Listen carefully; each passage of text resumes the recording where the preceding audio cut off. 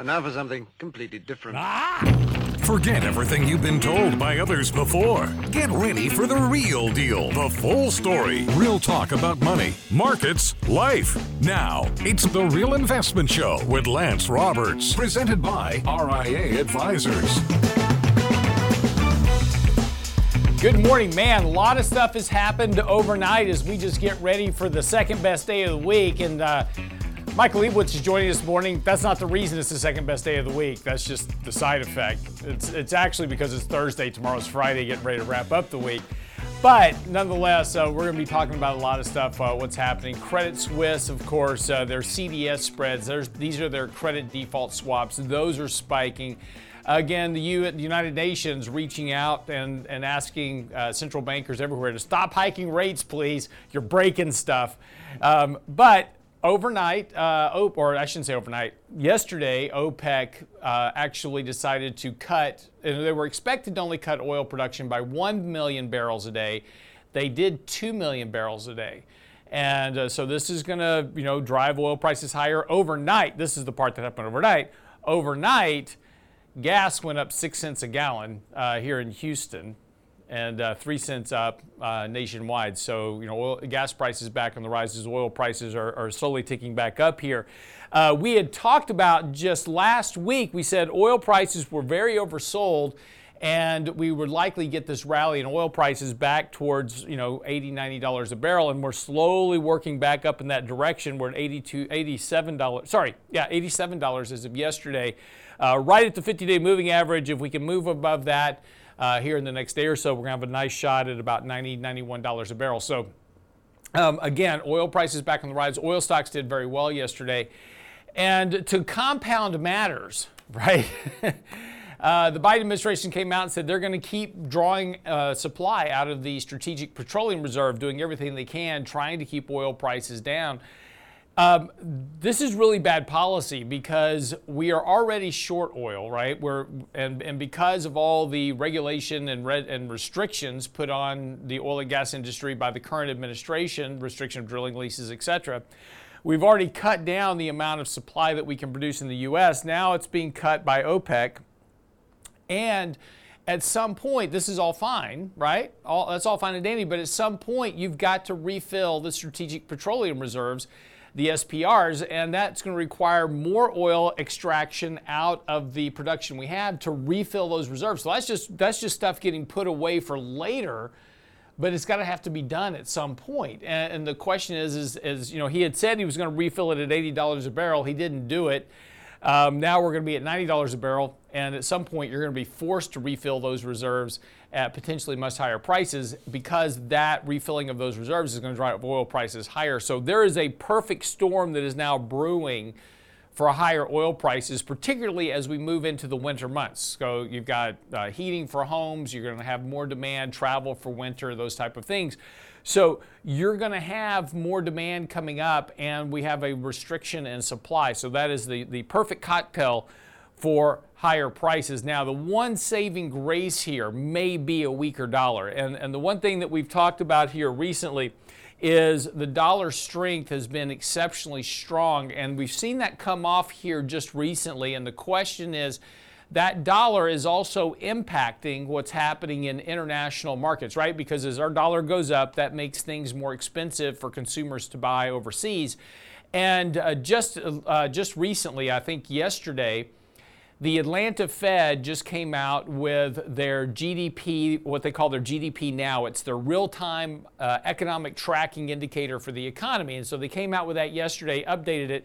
Q3 GDP growth is estimated to be 2.7% on an annualized basis. So if you don't know what that means in real terms, take 2.7 divided by 4. That's what the expected growth rate for the third quarter of this year is going to be. So that's a pretty strong number, 2.7%.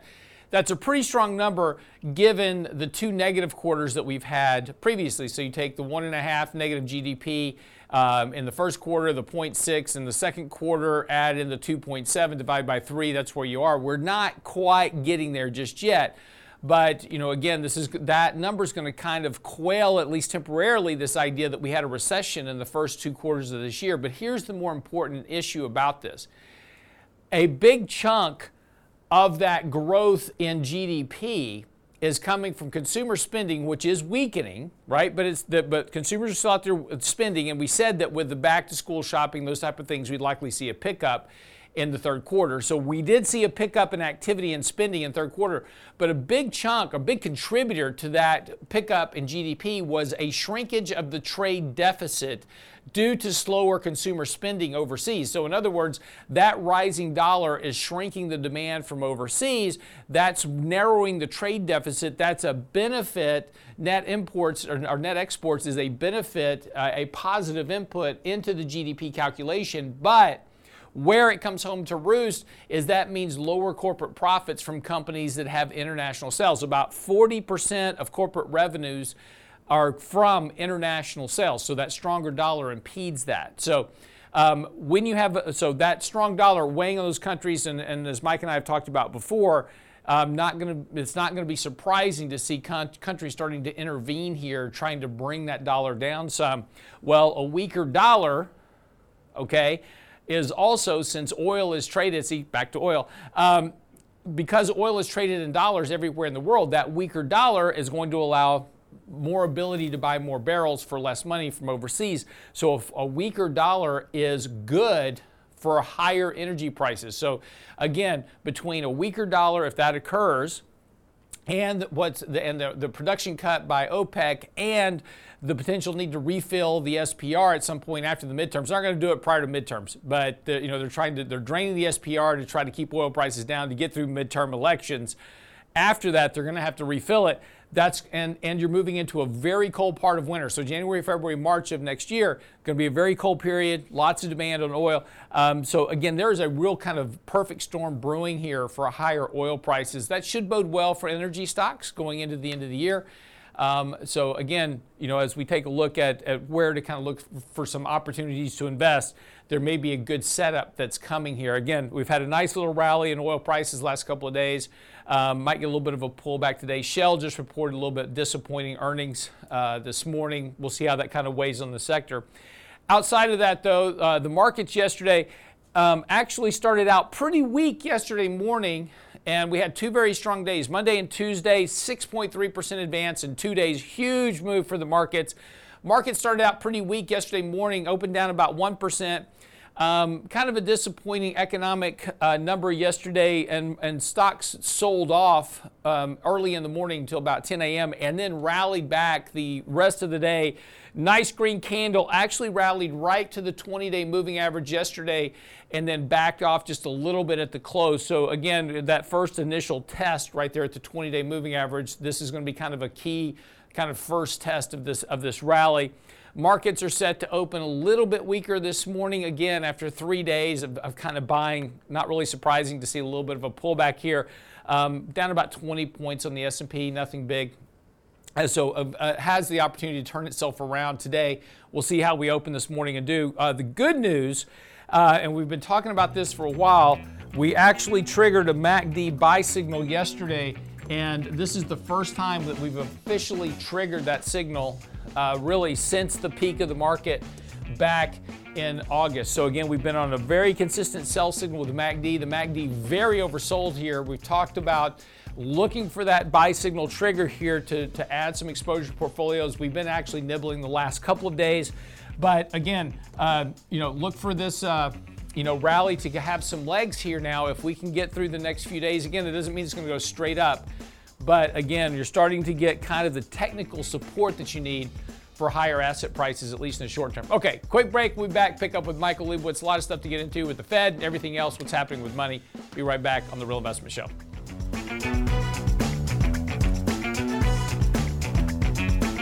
Now for something completely different. Get daily investment news you can use, delivered at the speed of the internet at realinvestmentadvice.com. Let's go, girls. What do women want when it comes to finances? Join Richard Rosso and Danny Ratliff for a special Ladies Edition Lunch and Learn What Women Need from Social Security. Thursday, October 20th at noon. Get the most out of your Social Security benefits. Register now at realinvestmentadvice.com for our next Ladies Lunch and Learn What Women Need from Social Security. Thursday, October 20th at noon with Ratliff and Rosso. realinvestmentadvice.com. The Real Investment Show.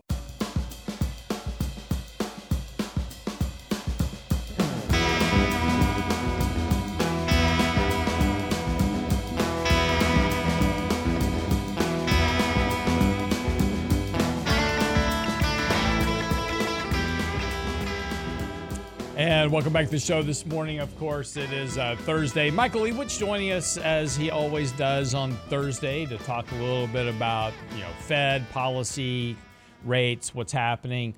And again, this has been kind of an interesting last couple of days because, we talked about the very deep negative sentiment that we had in the month of September. So, and it's interesting because in June of this year, Mike and I were here talking about the very same thing. We were saying, we got deep negative sentiment, markets 3 standard deviations oversold, blah, blah, blah, blah, blah. And that's the perfect setup for this rally. And everybody was like, the world's coming to an end, et cetera. And then we had this very nice rally in July and August. And during that rally, everybody was super bullish, right? It's like, oh my, the bull market's back, and here we go. Mike was making a very clear point. He's like, hey, be careful here because the Fed hasn't pivoted, right? The whole rally in July and August was on this whole idea the Fed was going to pivot.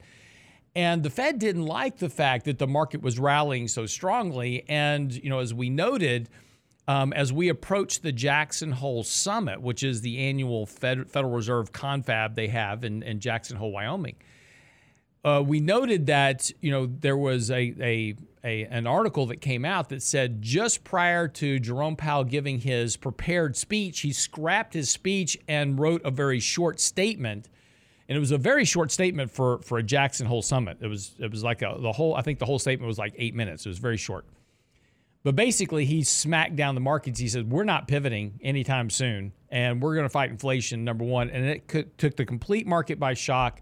And the market sold off all through September, gave up all those gains. That whole 17% bullish advance that everybody had gotten all excited about was all gone in the month of September. So here we are again. Market's very oversold, very deep negative sentiment. We talked about put options being at a record, the put-call ratio being above 1, and that's typically normally where you see kind of market bottoms, at least short term. And just within a couple of days, market's already back to, the Fed's going to pivot. The Fed's going to pivot. We're back on pivot watch again with the markets. But the Fed has made no indication that they're going to pivot, cut rates, anything else at this point. Now, it doesn't mean they can't. But, it's interesting, Mike, as you and I have been talking about the last couple of days, we're starting to see some fractures in the credit system. And one thing you and I have talked about a lot is that inflation is a problem, and the Fed is focused on inflation until financial instability becomes an issue. And we're starting to see some cracks. And we saw Bank of England bail out their pension fund. Bank of Japan has been intervening to try to fix their mess, and their mess is an interminable issue that's going to blow up eventually. And now you've got Credit Suisse. Their collateralized default swaps have surged to another record overnight. Now, it doesn't necessarily mean that Credit Suisse is about to become Lehman. Everybody learned that lesson from 2008. Nobody's going to let a bank go bankrupt again. But certainly some concerns. There's some financial stress showing up in the system. Do you think it's enough yet to cause the Fed to change their focus away from inflation, or do you think they're going to stay on that track until something actually breaks? No, this is a great point. So if you go back about a week ago into late September, markets were tanking, yields were rising, and we had the UK problem. And in the United Kingdom, rates went up too fast and aggressively. And it basically sunk the pension funds that were using leverage. That's financial instability. The Bank of England came to the rescue. They were buying long-term bonds, and they helped arrest that situation. So you kind of look at the Fed and put yourself in the Fed's offices and what do you do? So if I'm the Fed, somehow you got to get the markets to respond positively. You want to keep up the fight against inflation. You want to keep up that narrative, and you want to keep doing QT and everything else, but you need the markets to respond better. So somehow if you can get the markets to trade better, that means yields going down, stock prices going up, the dollar at least not going up, just flatlining if nothing else, you can solve, at least temporarily, put a Band-Aid over some of those financial instability issues, and you can get back to doing what you want to do, which is raising rates and doing more QT. So I think the Fed they're not going to say anything. They have been still there. Every single Fed speaker, one after another, is telling you what they're going to do. They're going to raise rates. They're going to keep rates high. They're not pivoting in 2023 is what they're saying. Now, for them to accomplish that and for them to truly get inflation way down, they're going to have to try to get markets to behave okay. Doesn't mean great, but okay. Because when markets start doing what they did in late September, financial instability odds rise. And you end up with a Credit Suisse. You end up with some big hedge fund that you've never heard of, that Lance and I have never heard of, that all of a sudden is on the ropes and risks dragging JP Morgan down or Goldman Sachs down. Yeah, and it's interesting because, Credit Suisse has just had, numerous debacles. They were tied into that Archipelago fund that had funded the ARC, Cathie Wood funds. That hedge fund blew up. It was involved in the Evergrande situation. And there was a couple of other things that, kind of went belly up over the last couple of years that have been weighing on Credit Suisse, and now this whole kind of credit, rising interest rate market, and that's the real thing that people need to understand is that the risk of financial instability as the Fed hike rates, increases markedly, and the reason is that there's so many derivatives now. Somebody gave me the number the other day. It's like $360 trillion. It's just an enormous amount of, or like $60 trillion. It was like $30 trillion in 2008. It's like $60 trillion now. Anyway, it's an enormous amount of derivatives that are sitting out there. Well, these derivatives are contracts and they have a lot of leverage to them. Against certain things, it's an interest rate, it's the dollar or some currency, and there's all these derivatives that are out there. And the problem is all these derivatives are based on these historical models that says, well, interest rates will only do this. The interest rates will only go so far historically, and this is what happens when interest rates make these moves, or the dollar's only going to move this far. Whatever it is, it's all based on these historical models. And the problem with all these derivatives is when things start doing things that the models didn't predict them to do. And this is what happened during the mortgage crisis. All these mortgage bonds, and Mike can explain this much better than I from a historical perspective because he worked for Fannie Mae. But the problem that caused the issue is that all these mortgages were based on these models that interest rates would never do X, and they did Y. And that was the problem that really created a lot of the problem in the mortgage market back in 2008. Well, now the derivatives market is a lot larger, and now we have interest rates moving up at the fastest pace on record. We have the dollar surging against foreign currencies. And again, we have inflation at levels we haven't seen in 40 years. So all those factors start to feed into the potential that some of these derivative models break. And then that's where your risk of financial instability, really comes into play. And it's not a function of necessarily falling stock prices.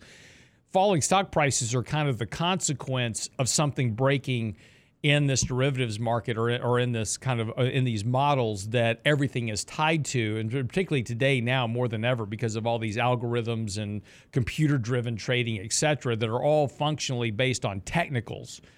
The risk of that something breaking very quickly becomes much more elevated. Fair statement, Mike?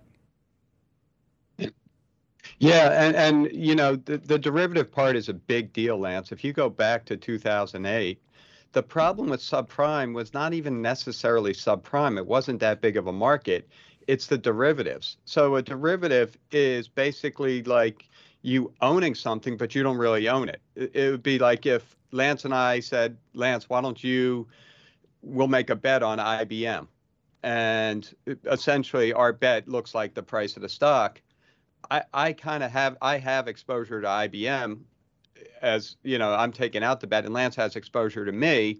But when you look at the way IBM trades and its share price and everything about IBM, that's not the problem. But if IBM fails, you got all the IBM shareholders and then people like me. Yep. So when you look at the subprime market back in 2008, it wasn't just the subprime holders. It was another 2 to 3 times the amount of bets on subprime that really had no subprime physically behind it. Yeah. It was just bet on the price of those subprime bonds. Well, and also too, kind of really back then too, it wasn't even that. It was also, I mean, it was that, right? So you had the subprime, and then you had all the bets on the subprime, but then they started creating bets on top of bets of subprime, right? So you had derivatives of derivatives of derivatives of subprime, and then we started splitting off subprime, right? So you had the interest only section and you had the mortgage section, and we took derivatives on those things, and it was just this whole layered process. But now it's worse. I mean, again, you have twice as many derivatives out there today. And it's an interesting point, because this is what Warren Buffett alluded to. I think it was back in 2006, 2007. It was before the financial crisis, if I'm not mistaken. But Warren Buffett alluded to these derivatives markets as being weapons of mass destruction, for the financial markets. And now it's twice as big as it was, back in 2008. And again, the point we're trying to bring across, and this is the point to take away from the conversation as we wrap up this segment, is that, the Fed is focused on hiking rates to combat inflation. That's their only focus right now. And as markets continue to perform okay, volatility isn't spiking to any great degree. It ticked up recently a little bit in September, but it's not running at 40, 50, 60 like it does during a financial crisis or during a recession. There's not any real pressure right now on the Fed to focus on other markets because they're all kind of behaving rationally. The risk of financial instability is when something breaks, and when something breaks, that's the point that somebody hits that big red button that says do not touch. That's where they smack that button and everything kind of goes awry very quickly. So, that's the risk of derivatives in a market where you have the dollar doing stuff it doesn't normally do, interest rates moving at a faster pace than history, and stocks and markets in general weak. Be right back after the break with Michael Lebowitz. Don't go away.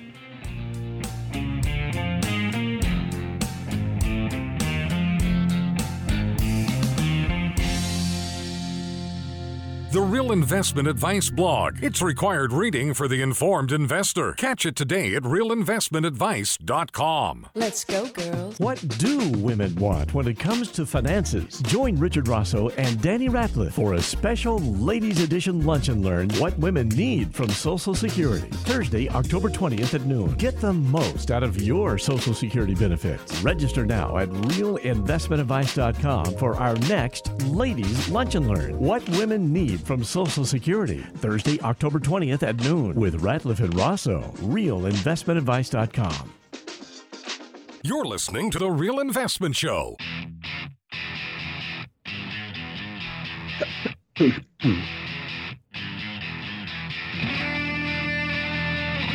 It's 6:33. Welcome back to the show this morning. Michael Lebowitz joining us. That's right. Thursday, October the 20th at 12 noon is our seminar coming up on what women want from Social Security. The first question is what do you want to eat? And that'll pretty much resolve the rest of that hour for the questions. I'm just joking. It's actually going to be very good because there's, one thing that Richard Rosso and Danny Ratliff do very well is Social Security, Medicare, Medicaid, and there's a lot of decisions that husbands and wives have to make in regards to Social Security, and particularly if one spouse is older than the other spouse. Who starts taking Social Security first, and when do you take it? And there's a lot of questions that resolve around that. So that's Thursday coming up, October the 20th at 12 noon. It's online, so it's not an in-person event, right? It's online? Yes. It's all online, yes. So it's all online, so you can just log in, just register at the website, realinvestmentadvice.com. If you haven't been to our building to come visit us, which we'd love to have you come visit us if you're ever in Houston, the building here that we're in does a great job of decorating for the seasons, right? And so they do a great job of Christmas, they decorate the whole building Christmas Eve. Well, Halloween comes, they decorate the whole downstairs, full of Halloween. So like spiders and witches and all kinds of stuff everywhere. Well, they take one of the elevator banks and they decorate one of the elevators. There's like 8 elevators for the high rides. And one of them they decorate with, skeletons and all kinds of scary, spooky stuff in there. And so My wife is funny, right? She loves to decorate. She decorates for Halloween. She decorates for Thanksgiving. She thinks Thanksgiving, is a forgotten holiday. Everybody starts decorating for Christmas and putting up Christmas lights, the day after Halloween. She decorates for Thanksgiving and then, of course, Christmas. So she's a big decorator. She hates scary stuff, though. Like, I cannot get her to go to a haunted house. That is she will kill herself before I drag her into a haunted house. It just scares the bejeebers out of her. Anyway, so they decorate this one elevator bank every year. And this is the first year that she's now. So quick backstory to this is just so you know how this happened. My wife works for another company, and they were across town in another high rise. And this was a little over a year or so ago, and she emailed me. She says, "Hey, my company's moving to a new office building." And I said, "Where are y'all moving to?" She goes, "It's 11750 Katy Freeway." I go, "That's my office building." I go, "What floor are you on?" She goes, 9th floor, which is the floor directly above the 8th floor office where we are. And not only is she directly, in the office above us, her office is directly over my office upstairs, right? So in the same building. Anyway, she came in yesterday, first time that she's, seen this building dressed up for Halloween. And she punches the elevator button and the elevator opens up, the one that's decorated. She gets the luck of the draw, right? And all I get is a text message from her that says, it has a picture of the elevator and it says, "Oh, hell no."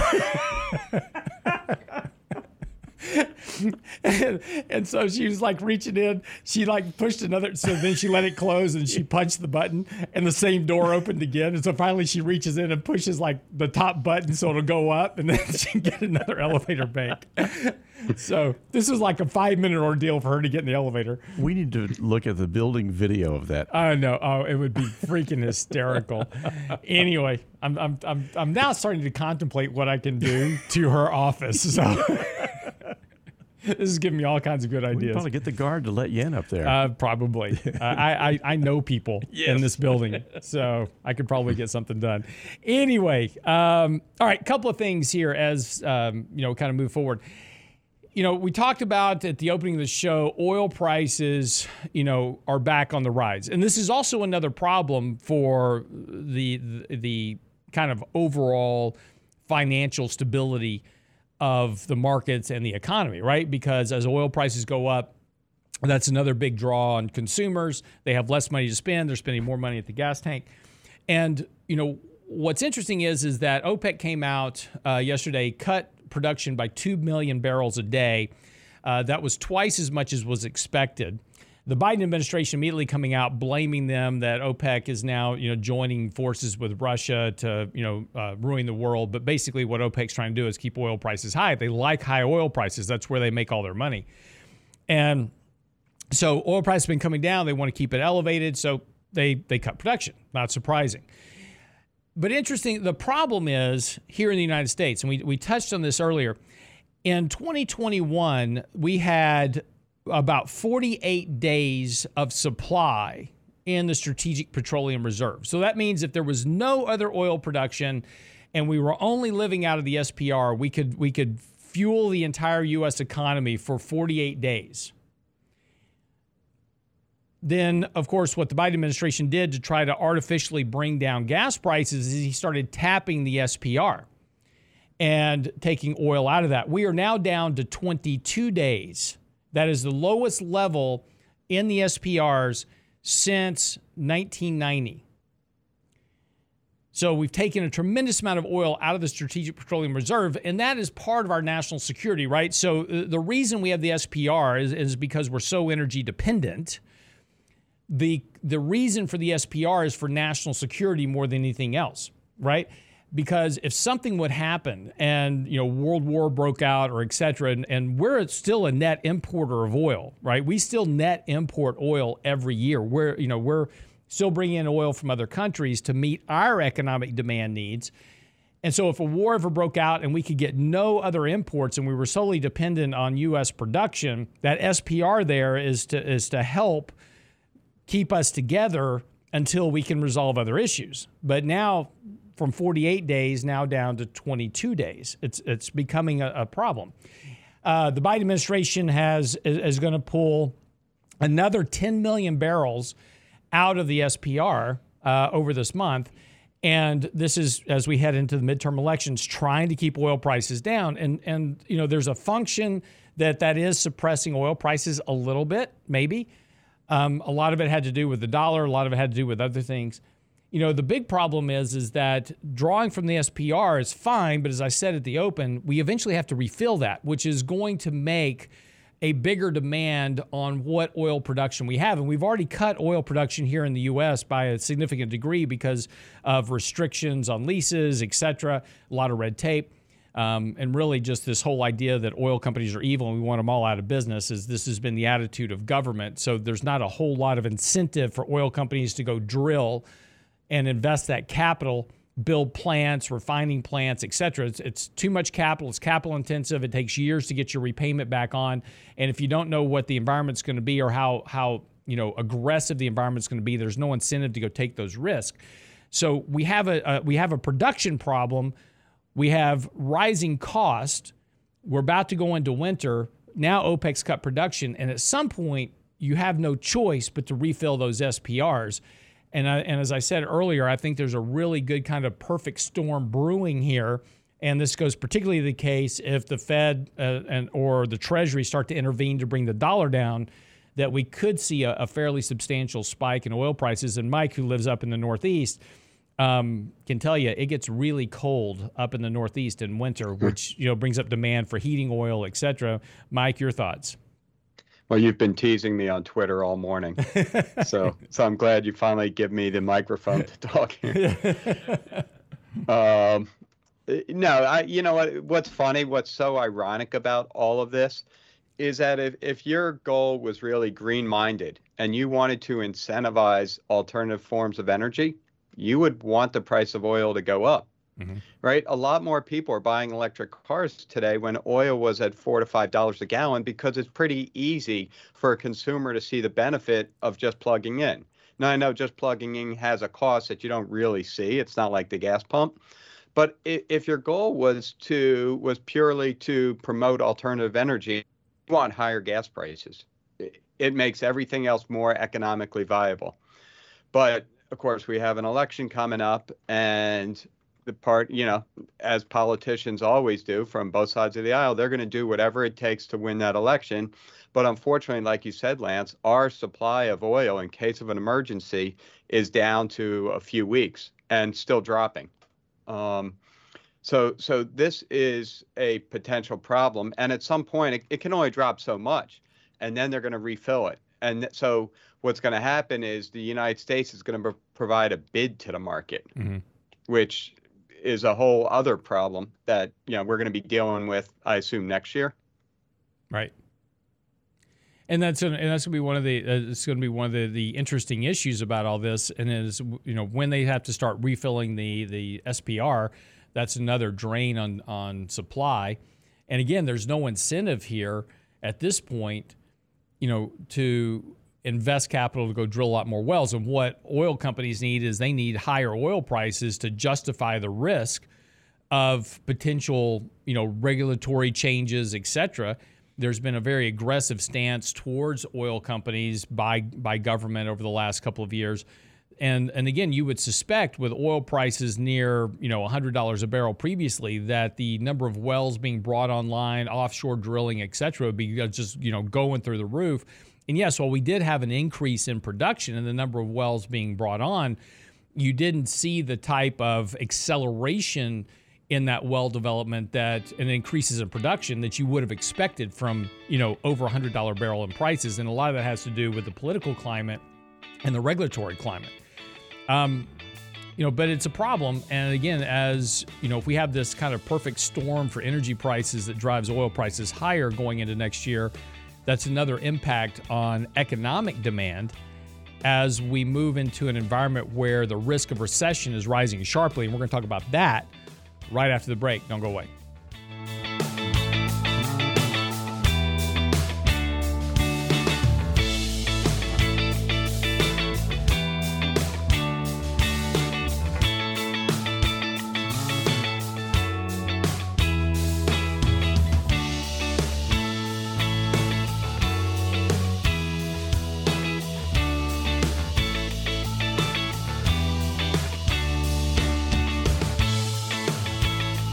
Get daily investment news you can use, delivered at the speed of the internet at realinvestmentadvice.com. Let's go, girls. What do women want when it comes to finances? Join Richard Rosso and Danny Ratliff for a special Ladies Edition Lunch and Learn What Women Need from Social Security. Thursday, October 20th at noon. Get the most out of your Social Security benefits. Register now at realinvestmentadvice.com for our next Ladies Lunch and Learn What Women Need from Social Security. Thursday, October 20th at noon with Ratliff and Rosso. realinvestmentadvice.com. The Real Investment Show.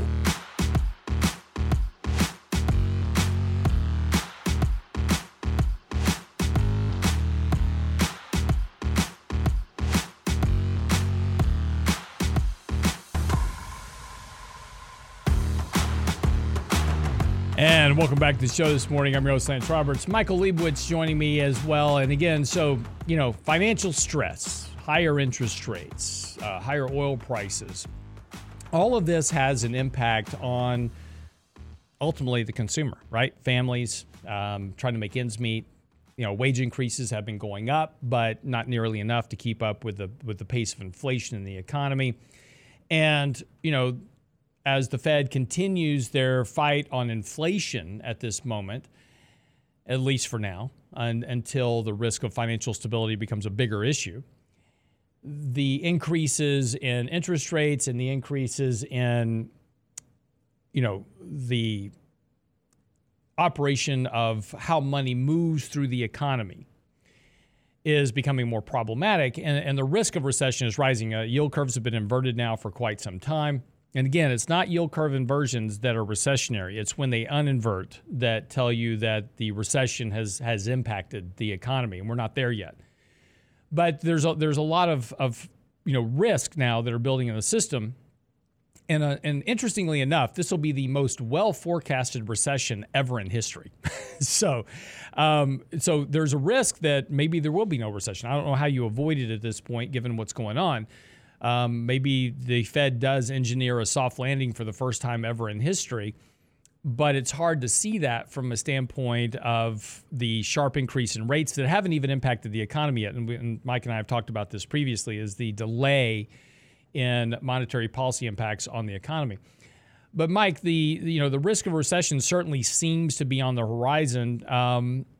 During a recession, earnings are going to fall as and then of course the market's going to have to adjust for lower prices. But when you have a recession, earnings fall because consumption falls and consumers contract. But it's interesting because there was an article out earlier this week talking about a large number of Americans now are suffering from recession fatigue. But we're not in a recession yet, not at least officially. But it's interesting that consumers feel like they're in a recession nonetheless. Typically, for the last 20, 30, almost 40 years, we've had very low inflation. So you could look at real GDP or nominal GDP, which doesn't strip out inflation. And when we were growing and shrinking. But inflation is so high today at 8-9%, and everyone has their own inflation index. So my inflation may be 12%. So everyone almost has their own economy. For some, they are in recessions because the inflation is much more than what CPI is telling us. For others, it may be okay. So it's very murky because of inflation, whereas it was much more straightforward before. So will we have a recession? I don't know. We have inflation running at 8 or 9%, which is, even if you have 0% growth but 8% inflation, GDP is going to grow 8%, nominal GDP. So, say you have a recession of -3%, but 8% growth. There's still growth out there. And I think that's what is making this so difficult, because it feels like a recession in some respects, but not on the jobs front.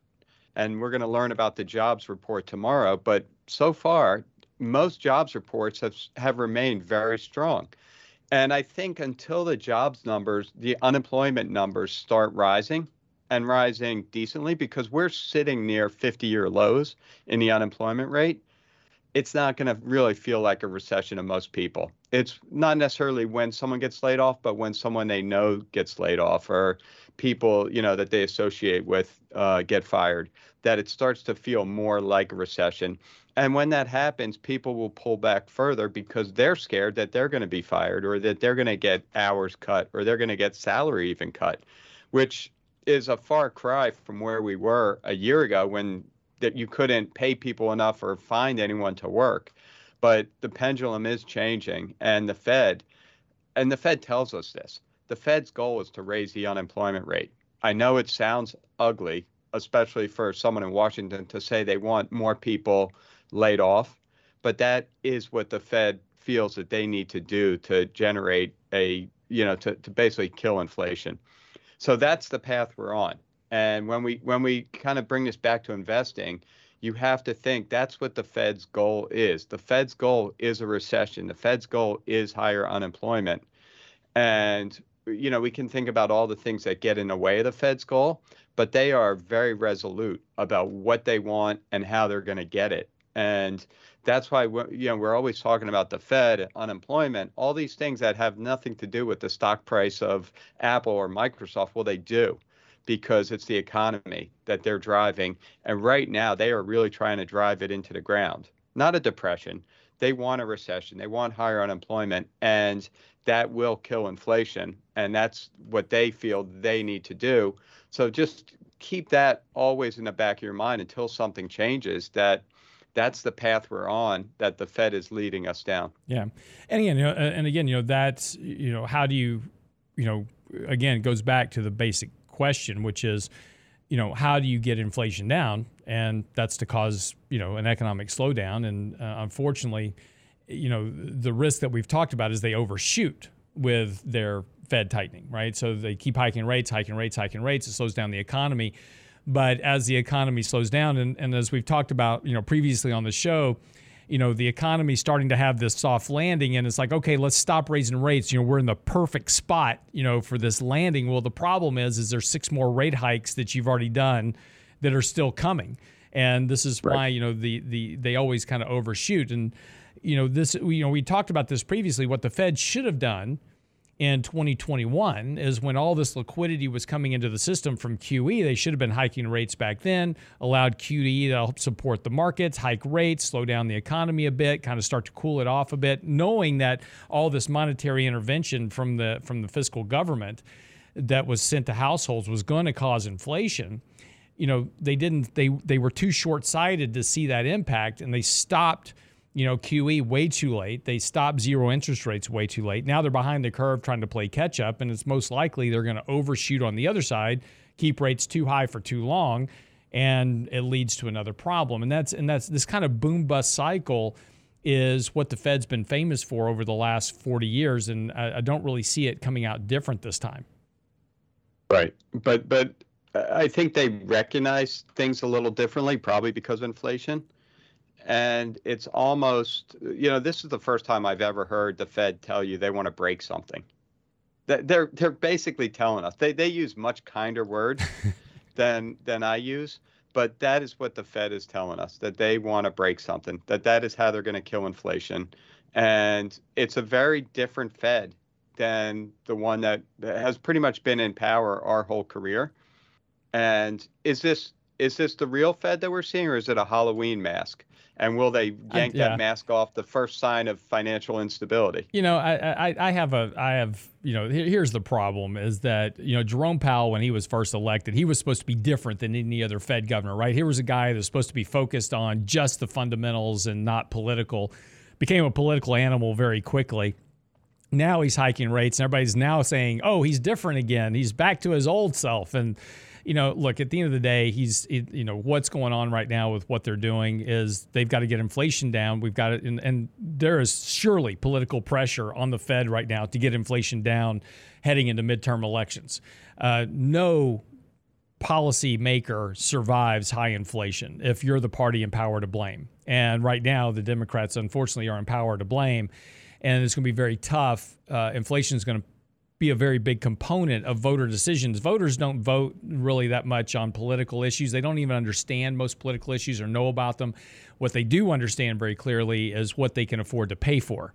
And there's an old saying that voters vote by their pocketbook, and inflation is a big problem. So the question is the Fed really playing an economic game, or are they playing a political game? And to your point, are they really different? Or is this, again, just a kind of Halloween mask? And after midterms, the Fed goes right back and reverts back to, getting markets back on stable ground, et cetera, determining if the election comes out the way everybody wants, right?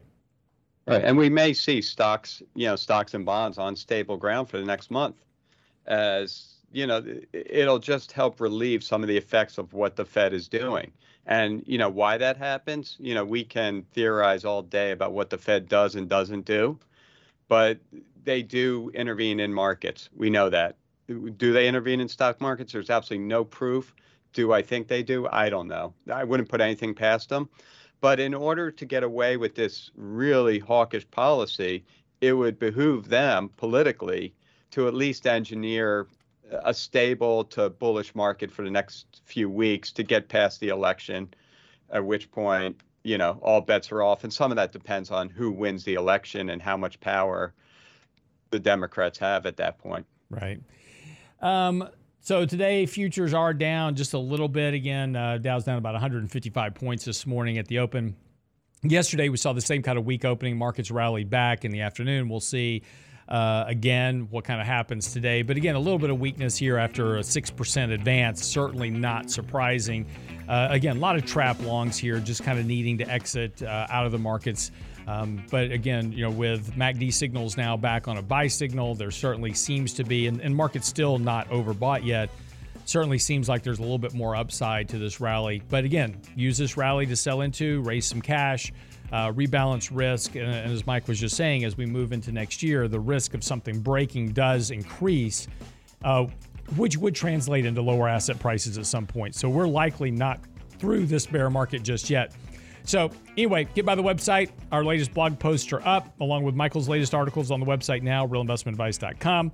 Check out simplevisor.com as well. That's our research platform. Follow all of our portfolios and more. And, of course, our daily commentary will be out here in just a few minutes. So make sure you're signed up at the website, realinvestmentadvice.com.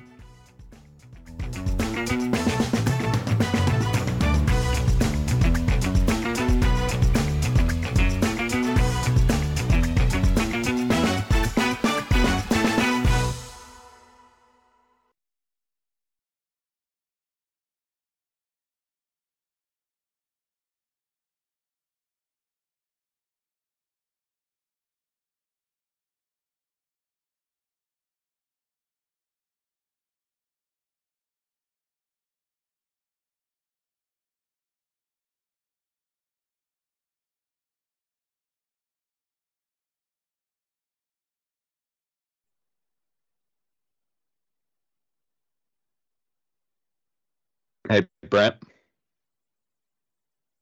you think it was the internet? Okay, I'm at home today, not the office.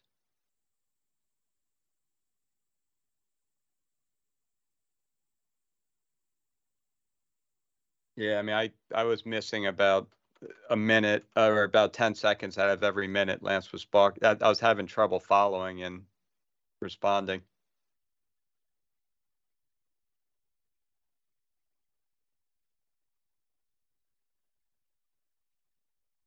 Well, well, I'll try to do it in the office. I just had a bunch of technical difficulties in the house with the dog today. So in general, I'll try, unless it's like pouring rain or something, I'll just try to do it at the office. At home, Verizon. But well, that's my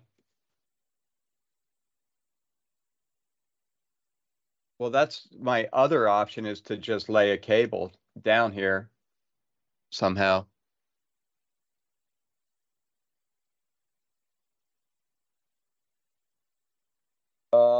Yeah, I think I have it. I think it has one of those telephone looking things. The telephone jack.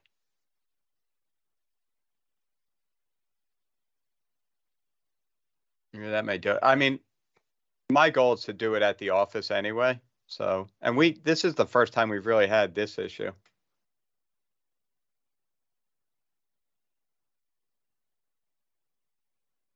On my side. No,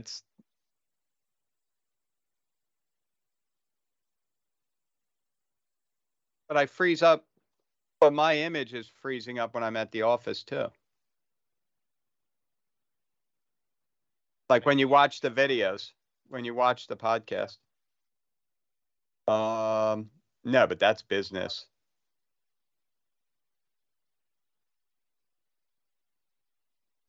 But I don't freeze up on Zoom or any of those things.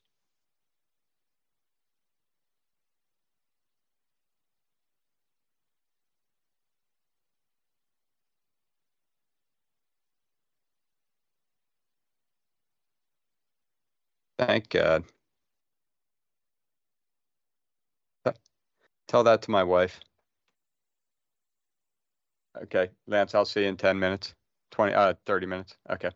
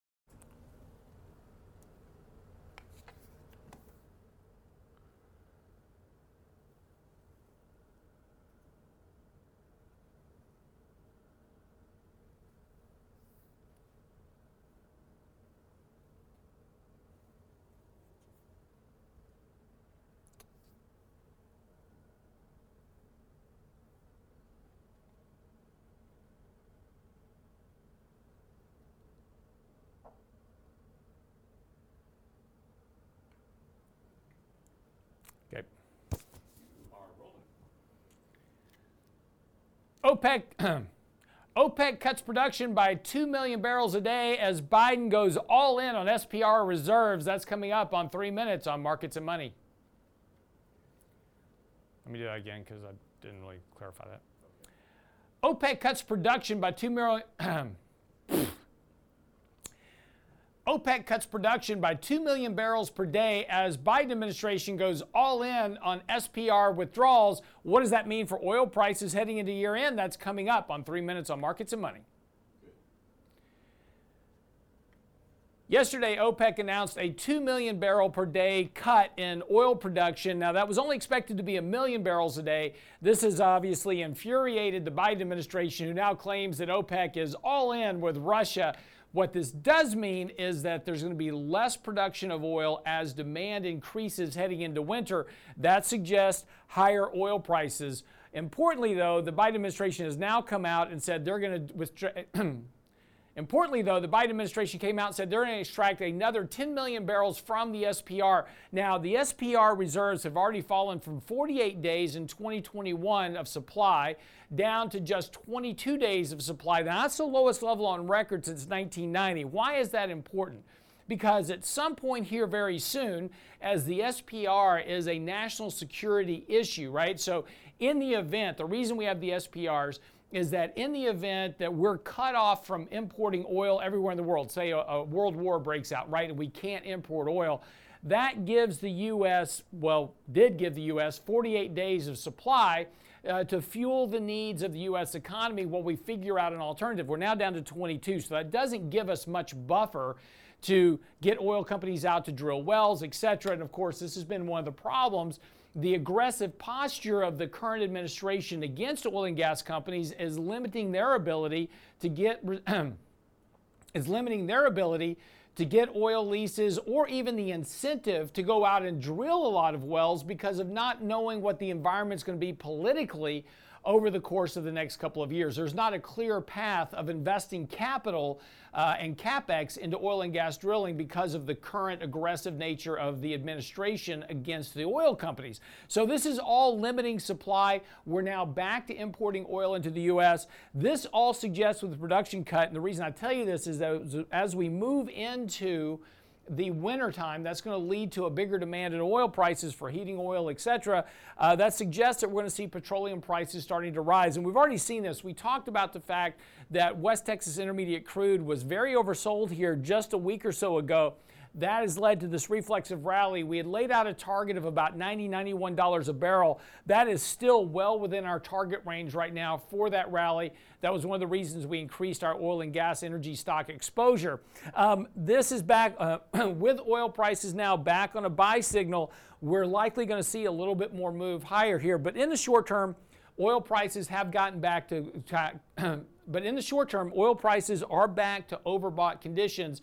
So a little bit of a pullback here wouldn't be surprising, but that'll be a good opportunity to increase some energy exposure in portfolios because likely as we move into the latter part of this year, we're going to wind up seeing higher energy prices. Now, of course, that's going to weigh on consumption, and next year with with the Fed hiking interest rates aggressively, higher energy prices, of course, that's going to impact demand, and the risk of a recession next year is going to create a very poor environment potentially for the economy between this. Now, normally recessions bring down demand. That could bring down oil prices, but the problem, as I said earlier, is with the cuts in production and then having to refill the strategic petroleum reserves, that could act as an opportunity to help give support to higher oil prices for longer, but that's going to further impede economic growth. That's going to potentially weigh on both earnings as well as the markets later next year. So again, a lot of impacts coming from what's happening with energy prices, so keep a watch on this. We'll watch it for you right here on 3 Minutes on Markets and Money.